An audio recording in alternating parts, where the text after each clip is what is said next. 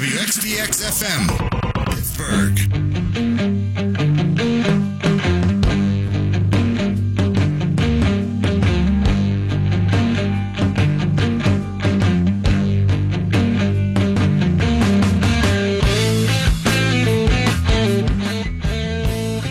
Let's get some quick Antonio Brown talk in.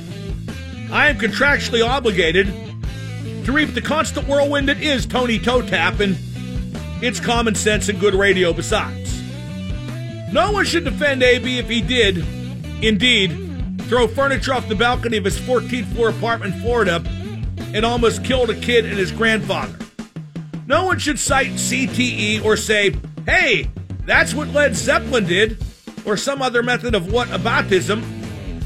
It's obviously not the kid's fault. I guess he could have called a fair catch. It's not the grandpa's fault. It's not the father of the kid's fault. The father of the kid is the multimillionaire and former member of Israeli Special Forces. He's suing AB, and the landlord's suing AB too. And I guess you could say alleged about all this, but evidence point to this having happened. For example, the security cameras and the fact that the furniture did not belong to AB and was then suddenly flying through the air for no evident reason. Somebody threw it out of that apartment. Who else was in it? Circumstantial, yes, but men have been sent to the electric chair for less. If you look at AB's path of chaos over the past few years, it's obvious the guy needs help. Therapy, maybe some time off football.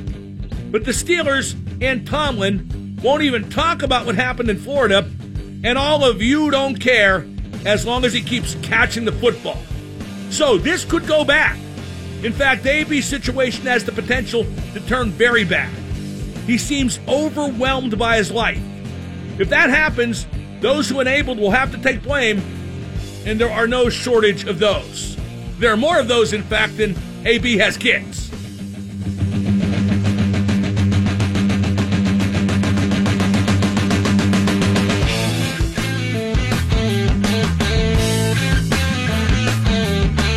Barry's Wear Boots brought to you by 84 Lumber, helping to build the right way since 1956.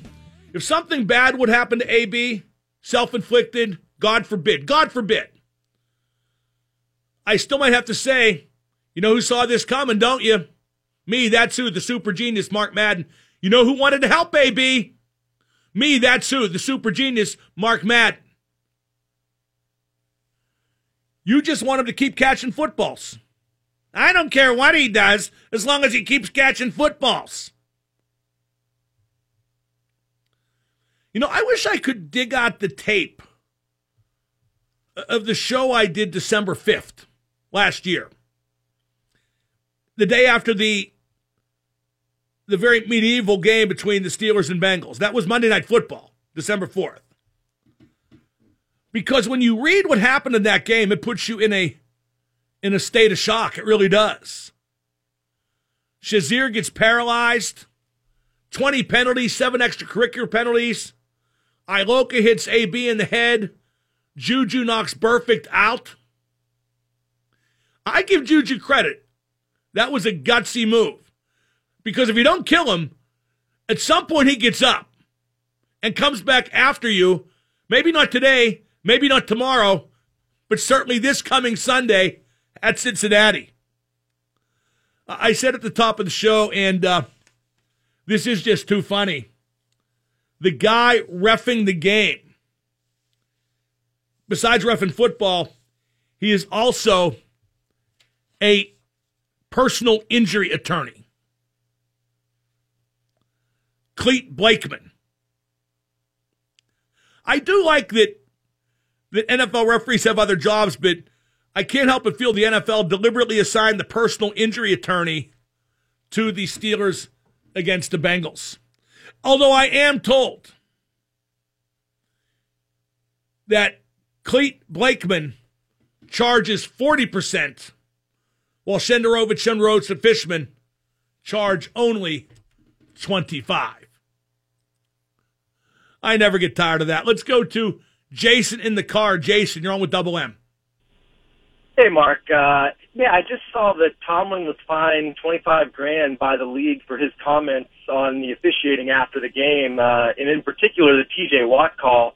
And I just can't seem to figure out if the NFL is just that tone deaf when it comes to these really awful calls where, there was no contact on Yeah, that. but don't forget, when you criticize a call, you're questioning the integrity of the league. And even though I didn't like that call on Watt, or for that matter, the call on, who was it? Boston got a flag too, right? Yeah, right after, I think. I didn't like either of those calls, but that's the way they're calling it in the league now. And if the National Football League lets a coach get away with criticizing, then every coach is going to criticize. If you're trying to change the game through a radical shift in officiating, you can't let the coaches talk about it. You have to make them shut up. Fair point. I guess I also heard the other day on DVE, I think it was a former NFL official making the point that, officials in game now are not making calls based on what they see, but rather what they think the league is going to reprimand them for if they don't call it. No question. They're calling the game the way the league wants them to, but isn't that part of the job description? I think you hire officials, and I know they have the part-time officials. I think that's one problem, but you hire them to see what they're trained to see. I don't think you're paying them. You see, I'm gonna dispute that because do you watch hockey much? Yes. One of the problems with hockey used to be, and it's not so much now. It still exists, but it's not rampant like it was. One of the problems in the NHL used to be was that every ref had a different way of calling the game. Every ref had an interpretation of the rules that might be different from some other refs.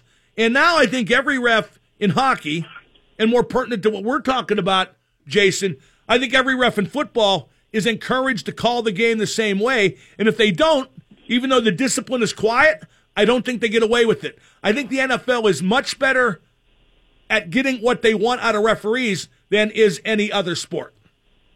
I think that's a fair argument to make. I think, in the case of baseball, it's a good example, too. You have, umpires with very different strike zones, and that has a major impact on a lot of games. But I think in the case of the NFL, you're just seeing players don't know a lot of times what's about to be called, and I think that's going to create some challenges. Well, yeah, but over time they should figure it out. Thank you for the call. You know what that reminds me of? What that guy said about the umpires. Umpires still have radically different strike zones, from each other. And last night, that Angel Fernandez who botched the calls at first base in Game 3, 4 got reviewed, 3 got overturned inside of 4 innings. Well, last night he umpired home plate, and after the game, CC Sabathia couldn't wait to say how bad Angel Hernandez stinks at home plate as well. So, but I remember when I was a kid. I don't know when this switched over. Old timers will remember. It used to be that the National League umpires wore their chest protector inside their coat, and the American League umpires wore their chest protector outside their coat. The National League chest protector was kind of like a catcher's chest protector, and the American League used these big, bouncy, pillow-like things that, they held straps behind their arms to pull the chest protector tight, and that altered the view of the umpire, and as a result, the strike zones in each league were radically different. And when it got to the World Series, it was chaos. But then again, no mass media, no social media, no replay every time. It didn't seem like as big a deal, although I'm sure for the batters and pitchers, it was indeed that big a deal. Let's go to Mike in Bethel Park. Mike, you're on with Mark. What's up? I got a quick question for you. Now, with all these calls going on with all the officials, all these new calls, at what point does the league hand out flags and say, "Hey, start playing"? What do you mean, flag football? Yeah, they're obviously not going to do that. Anything else? No, I know that, but at what point it seems like you can't do anything. So no, the game's pretty much the same except when you hit the quarterback. Yeah, fair point. And they're going to protect the quarterback. And do you blame them? No, I don't blame them. But some of these calls, like Tom Brady, he got hit on his helmet. Yep, and they want to protect him. Don't you get it? Yeah, I get it. You're right. You're good. Fair enough. You're right. They're going to do what they have to do to protect their product, and they feel like the NFL product is the quarterbacks. And I think quarterbacking's never been worse, so maybe they're right to protect the ones that are good, and to do that, you have to protect all of them. People want it to be a man's game. People who never took a hit in their lives want it to be a man's game. And I get it. We grew up on blood and guts football. But for young people, especially the jerky millennials, football's not blood and guts anymore. You know what football is? Football's red zone. Football's fantasy league. Football's anything but what we used to like about it. Okay, we got Billy and Jordan on hold. We'll get to them in just a moment. We got Mike Rupp at the bottom of the hour. And later on, we'll give away tickets to the X Kick-Ass Christmas show. That's December 1st. The Struts are in town at Stage AE. I like the Struts a great deal. By the way, Greta Van Fleet, of whom we spoke earlier with Danny Stagg, they got a big U.S. tour in the spring. No Pittsburgh date yet, but I bet there will be. They drew a big crowd at Stage AE. I'm going to see Elton John tonight, probably his last ever appearance in Pittsburgh. That's at PPG Paints Arena. 8 o'clock, late start. I don't like that, but his song book is foolproof. I saw a recent video of Greta Van Fleet live in concert. Here's what's really scary about those kids. They're getting better. They were really good to start. They're getting better. The singer's getting better. He's getting more polished. He sharpened his look a little bit. He's kind of going for the Plant thing, but with the Epstein fro from Welcome Back, Kotter. But he is just brilliant. I mean, the guitar player, too, the twins, the whole band, they're absolutely brilliant. I'm Mark Madden, 105.9 The X. And now the super genius, Mark Madden. Yeah, the intensity and the talent. Hey, what's up, Mark? Big fan. Adults don't want kids to be funny. I'm immature, so I don't count. The X at 105.9. Double M on the X, 412-333-9939. I'm told Elton John is coming back to Pittsburgh after tonight even.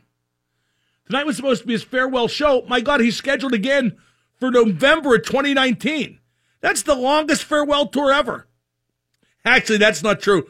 The Scorpions did a farewell tour that was like 4 years long, and then they didn't quit. I don't trust any band that says it's a retirement tour. Like Ozzy, who I hope to see Saturday in Vegas, it looks like his hand is healed enough to perform. He did a tour 2 decades ago called No More Tours, like the song No More Tears. This is No More Tours 2. And he's already said that he'll still play again after that. Here's the Steelers injury update. Morgan Burnett did not practice with a groin. You people wouldn't understand that because you don't have groins. Morgan Burnett's a bust. Ladarius Green at tight end. Morgan Burnett is his equivalent at safety on the defensive side of the ball. Darius Hayward-Bay did not practice with an ankle, nor did L.J. Fort with an ankle. Terrell Edmonds with his ankle and Vince Williams with the hammy were full participants. That's according to Dale Lawley from DKPittsburghSports.com. I saw a friend of mine who works for the Steelers last night, and he said they feel like they're playing Terrell Edmonds just too much. But they think he's doing okay for being force-fed the experience, and it's not by choice. It's because with Morgan Burnett hurt all the time, what are their other options? Let's go to Jordan. Jordan, you're on with Double M. Hi, Mark. Hello, Jordan.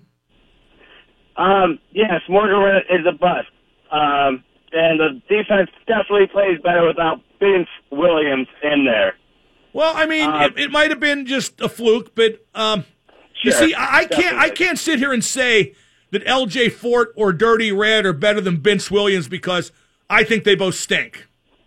Good point. Especially Matakevich. I like what Matt Williamson says, and I quote him often. Matt Williamson always says, our football guru, he says, if it were up to him, Tyler Matakevich would never be on the field at all on defense. Yeah, that's probably right. Unfortunately, we're in a situation where he has to be. My call is about penalties. Yes, there are more often the passer penalties, but do you feel like there are less pass interference penalties this year and that they're letting them... I don't know. I've not seen the numbers. Obviously, the numbers would dictate. I haven't seen as many pass interference penalties just on a glance, no. Yeah, and I feel like that kind of plays into the fact that, like you said earlier, that the game is about fantasy and about red zone, and I feel like down the field they are letting them fight a little more and get away with more than previous years. Again, I have no way to back that up. I'm looking at it right now, and I can't find anything that that indicates one way or the other, which leads me to believe that it's not a story. By the way, one reason I think that Tomlin, he got fined for his comments criticizing referees after the game, the win this past Sunday. And I think part of that is because Tomlin serves on the league's competition committee. So all of this stuff about quarterbacks being protected and all the roughing the passer penalties and the body weight thing, Tomlin was privy to that when they talked about it before it was implemented. And maybe when he had the chance then, he didn't speak up.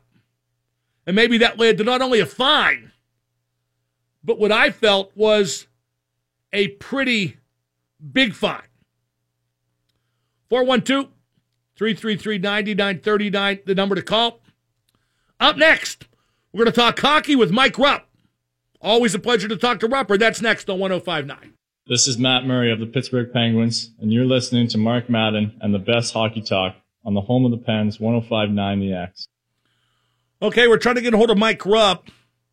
In the meantime, I want your hockey calls, 412-333-WXDX. Don't forget I am live at Buford's on 5th Avenue tomorrow from 3 till 6. That's before the Penguins and Golden Knights play at PPG Paints Arena.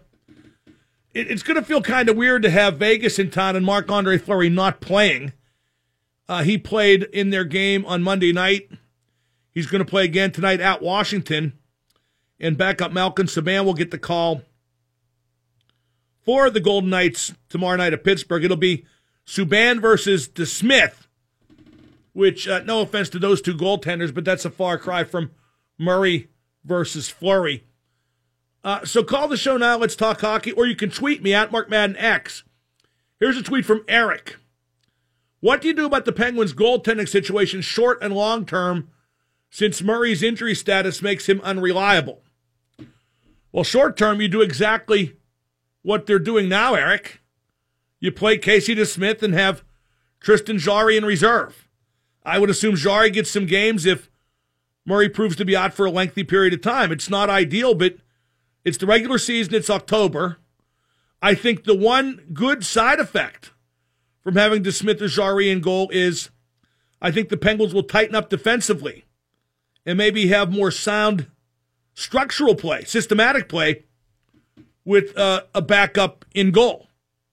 Maybe that will have the effect of getting the system down more pat like Mike Sullivan has wanted it would be, to the point of really losing his temper more than I thought possible for a coach after a team's second game of the season.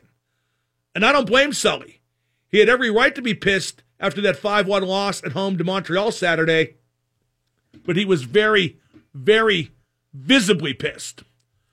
So let's see how the Penguins respond to having a backup in goal. And in terms of the long run, well, if Murray's out for the long run,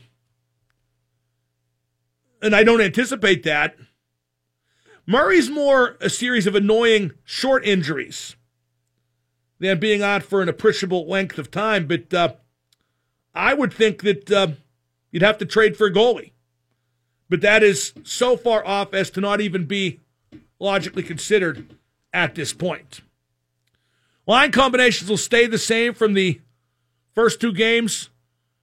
On defense, Ricola jumps in place of Mata. Curious to see how Ricola does. I pronounced his name so many different ways, by the way. He's like Melanson. I just can't get a grip on pronouncing it the same way consistently. I'm used to the cough drop ad. Ricola. In fact, if that kid had any marketing sense whatsoever, he would change his name to Ricola. At least insist that it be pronounced that way. Let's go to Marshall in the truck. Marshall, you're on with Double M. Hey, Mark. What up?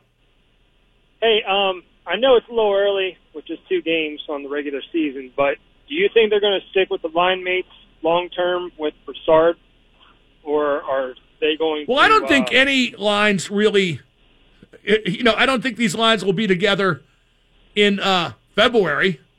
The only thing I'm sure about is that Gensel and Sidney Crosby will continue to play together.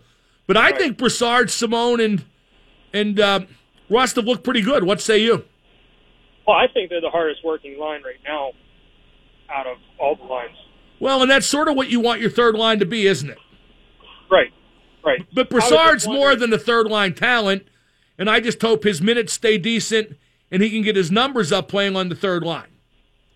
And I was just wondering, later on in the season, who do you see them maybe switching around, plugging into that third line to see if they can get another edge out of that third line? Now, just a second ago, you said you liked that third line, and now you want to change it. No. What I'm saying is if something were to happen injury-wise or... Oh, Zach Aston Reese.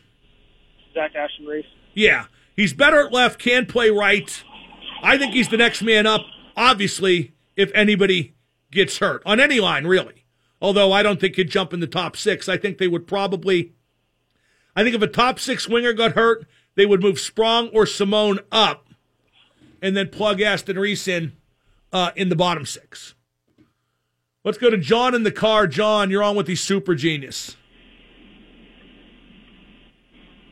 John, you're on the air. All right, John, good stuff. Thank you for calling. 412-333-9939 is the number to call. The Murray injury is a concern. How could anybody say it's not? How could I sit here and say it's not? This is his 3rd concussion and his 8th injury since he made his National Hockey League debut in December 2015. Of course that's a worry. It's a shame they couldn't keep Fleury and Murray, but I reiterate, and I can't believe I still have to have this conversation. Then again, I can't believe Matt Murray gets hurt as often as he does. And I'm not blaming him, but it's a fact that it has stalled his momentum and, at certain times, the Penguins' momentum as well. But every single GM in the league, when the choice had to be made, would have kept Murray over Fleury because of Murray's recent resume and because of the age difference. That's absolutely the case.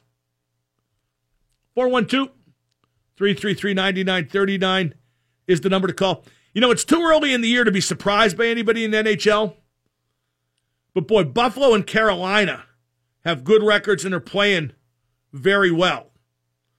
Buffalo, in some ways, if the Sabres surprise me, it's marginally because I trust Botsy up there, Jason Botterill, and they have a legitimate top gun in Eichel.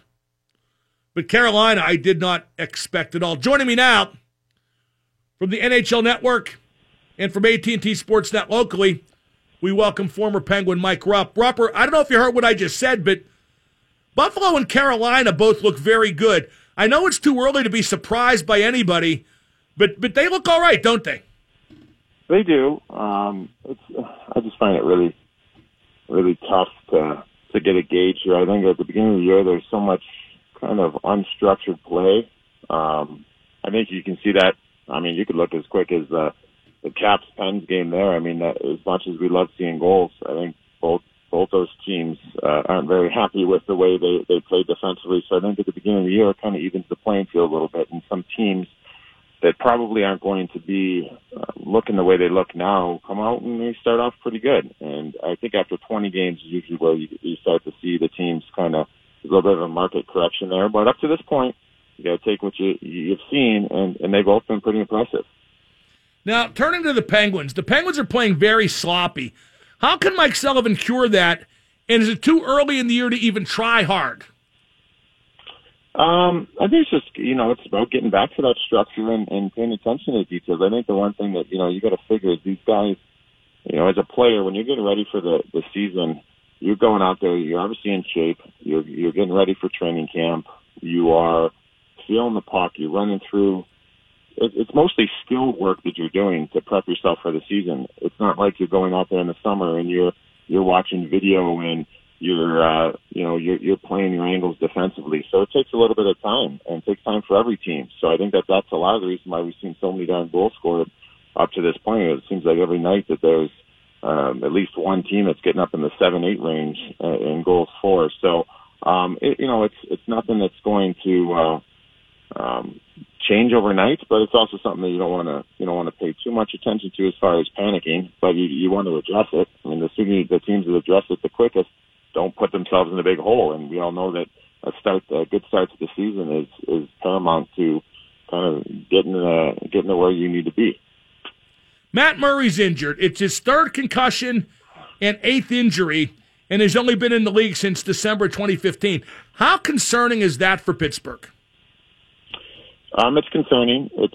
I think that's been the one question mark with Matt Murray in his career. Has been just he's got some unfortunate issues, obviously, with that, and seems to be injury prone. I don't know if you can necessarily throw a concussion into being injury prone, but it's something that keeps reoccurring with him, and he has a hard time staying healthy and bigger things, or just to make sure that he's handled and you handle it appropriately, so it's not nothing that continues to go on and long term. I think that is, if the Penguins have an Achilles heel, that's it, and it's the health of Matt Murray. So. Well, what do you do, Rupper? Because you can get by in the regular season with the Smith and Jari, I think, but you're not going to win a cup with those guys. I mean, what if this continues with Murray?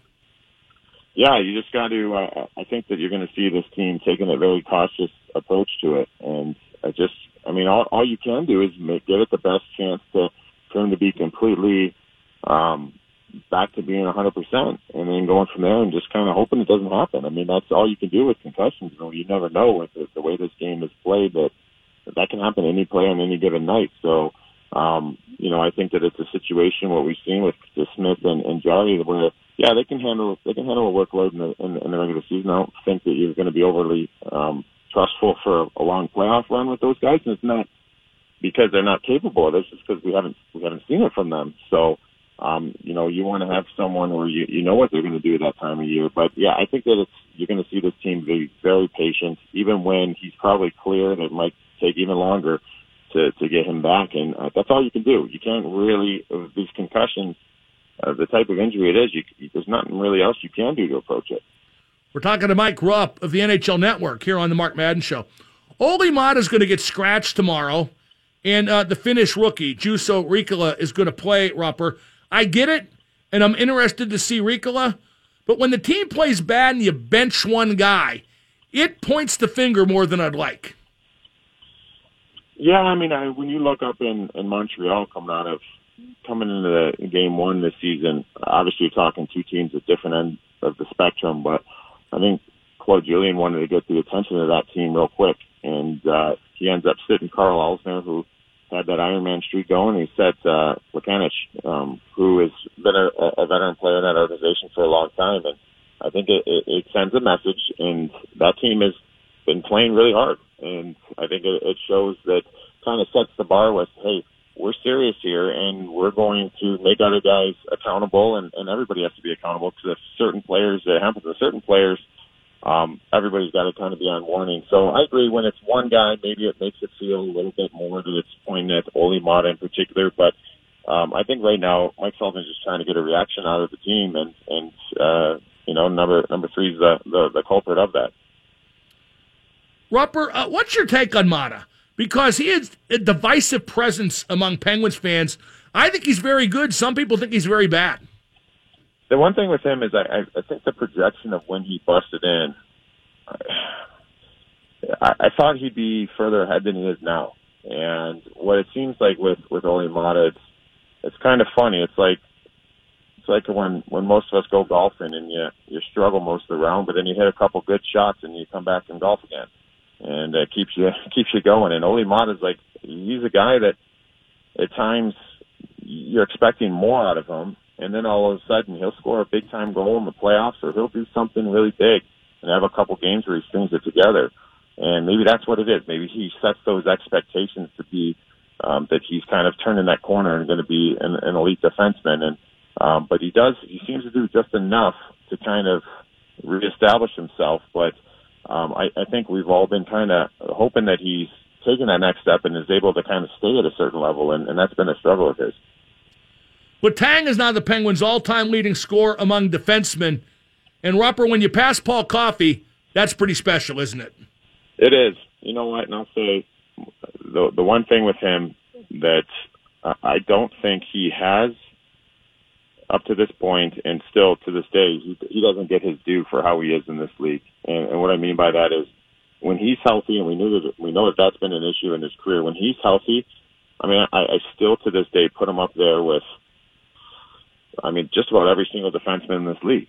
I think that, sure, does he have certain times in his game where you're like, what was he thinking right there? And he's a little too aggressive. Yeah, but the great ones do that. And we wouldn't be talking about his greatness if he didn't have that kind of, that attribute in him where he goes and he creates offense. We see it with Erik Karlsson, and everyone's okay with that. And I think that Chris Letang's much more sound defensively than Erik Karlsson. So, I think, you know, having a player like Paul Coffey that he's able to pass, maybe people can start understanding how great that Chris Letang's been for Pittsburgh. I got to ask this, Rupper. It was a topic earlier in the program. The Nashville Predators raised a bunch of low-rent banners with spotlights in front of their crowd with the team on the ice. Regular season this, division that, blah, blah, blah. Isn't that kind of dumb? It's kind of dumb because there's been 5 Stanley Cups won in Pittsburgh. Oh, Rupper, let me tell you, I was around when we had no Stanley Cups, and I didn't want the lame-ass banners. I want banners that mean something.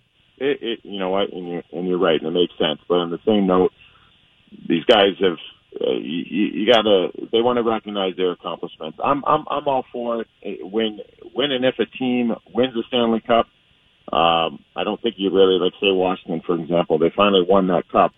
These guys win another President's Trophy in the coming years or win a Metro Division title.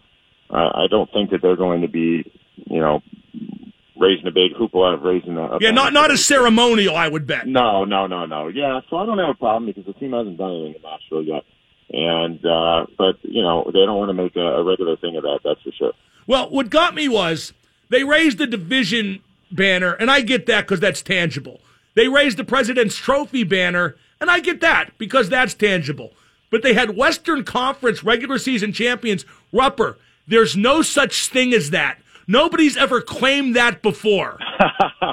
No, that's true. That is true. There's the Western Conference title. We know that belongs to Vegas, and it seems like that's a little bit of a gray area there with that banner. But yeah, so I understand what you're saying. Yeah, that one's a little, a little question mark for that one. But it's that's a great hockey town. They're trying to establish themselves. I don't have a problem with it. That one is a little bit weird though.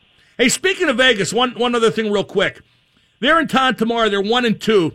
And, Rupper, we talked about this before the season. I like their roster. They lost some guys, but they added some guys too, Pacioretty, Stastny. But I think they might backslide just because they expended so much emotion last year as an expansion team, accomplishing so much. What say you?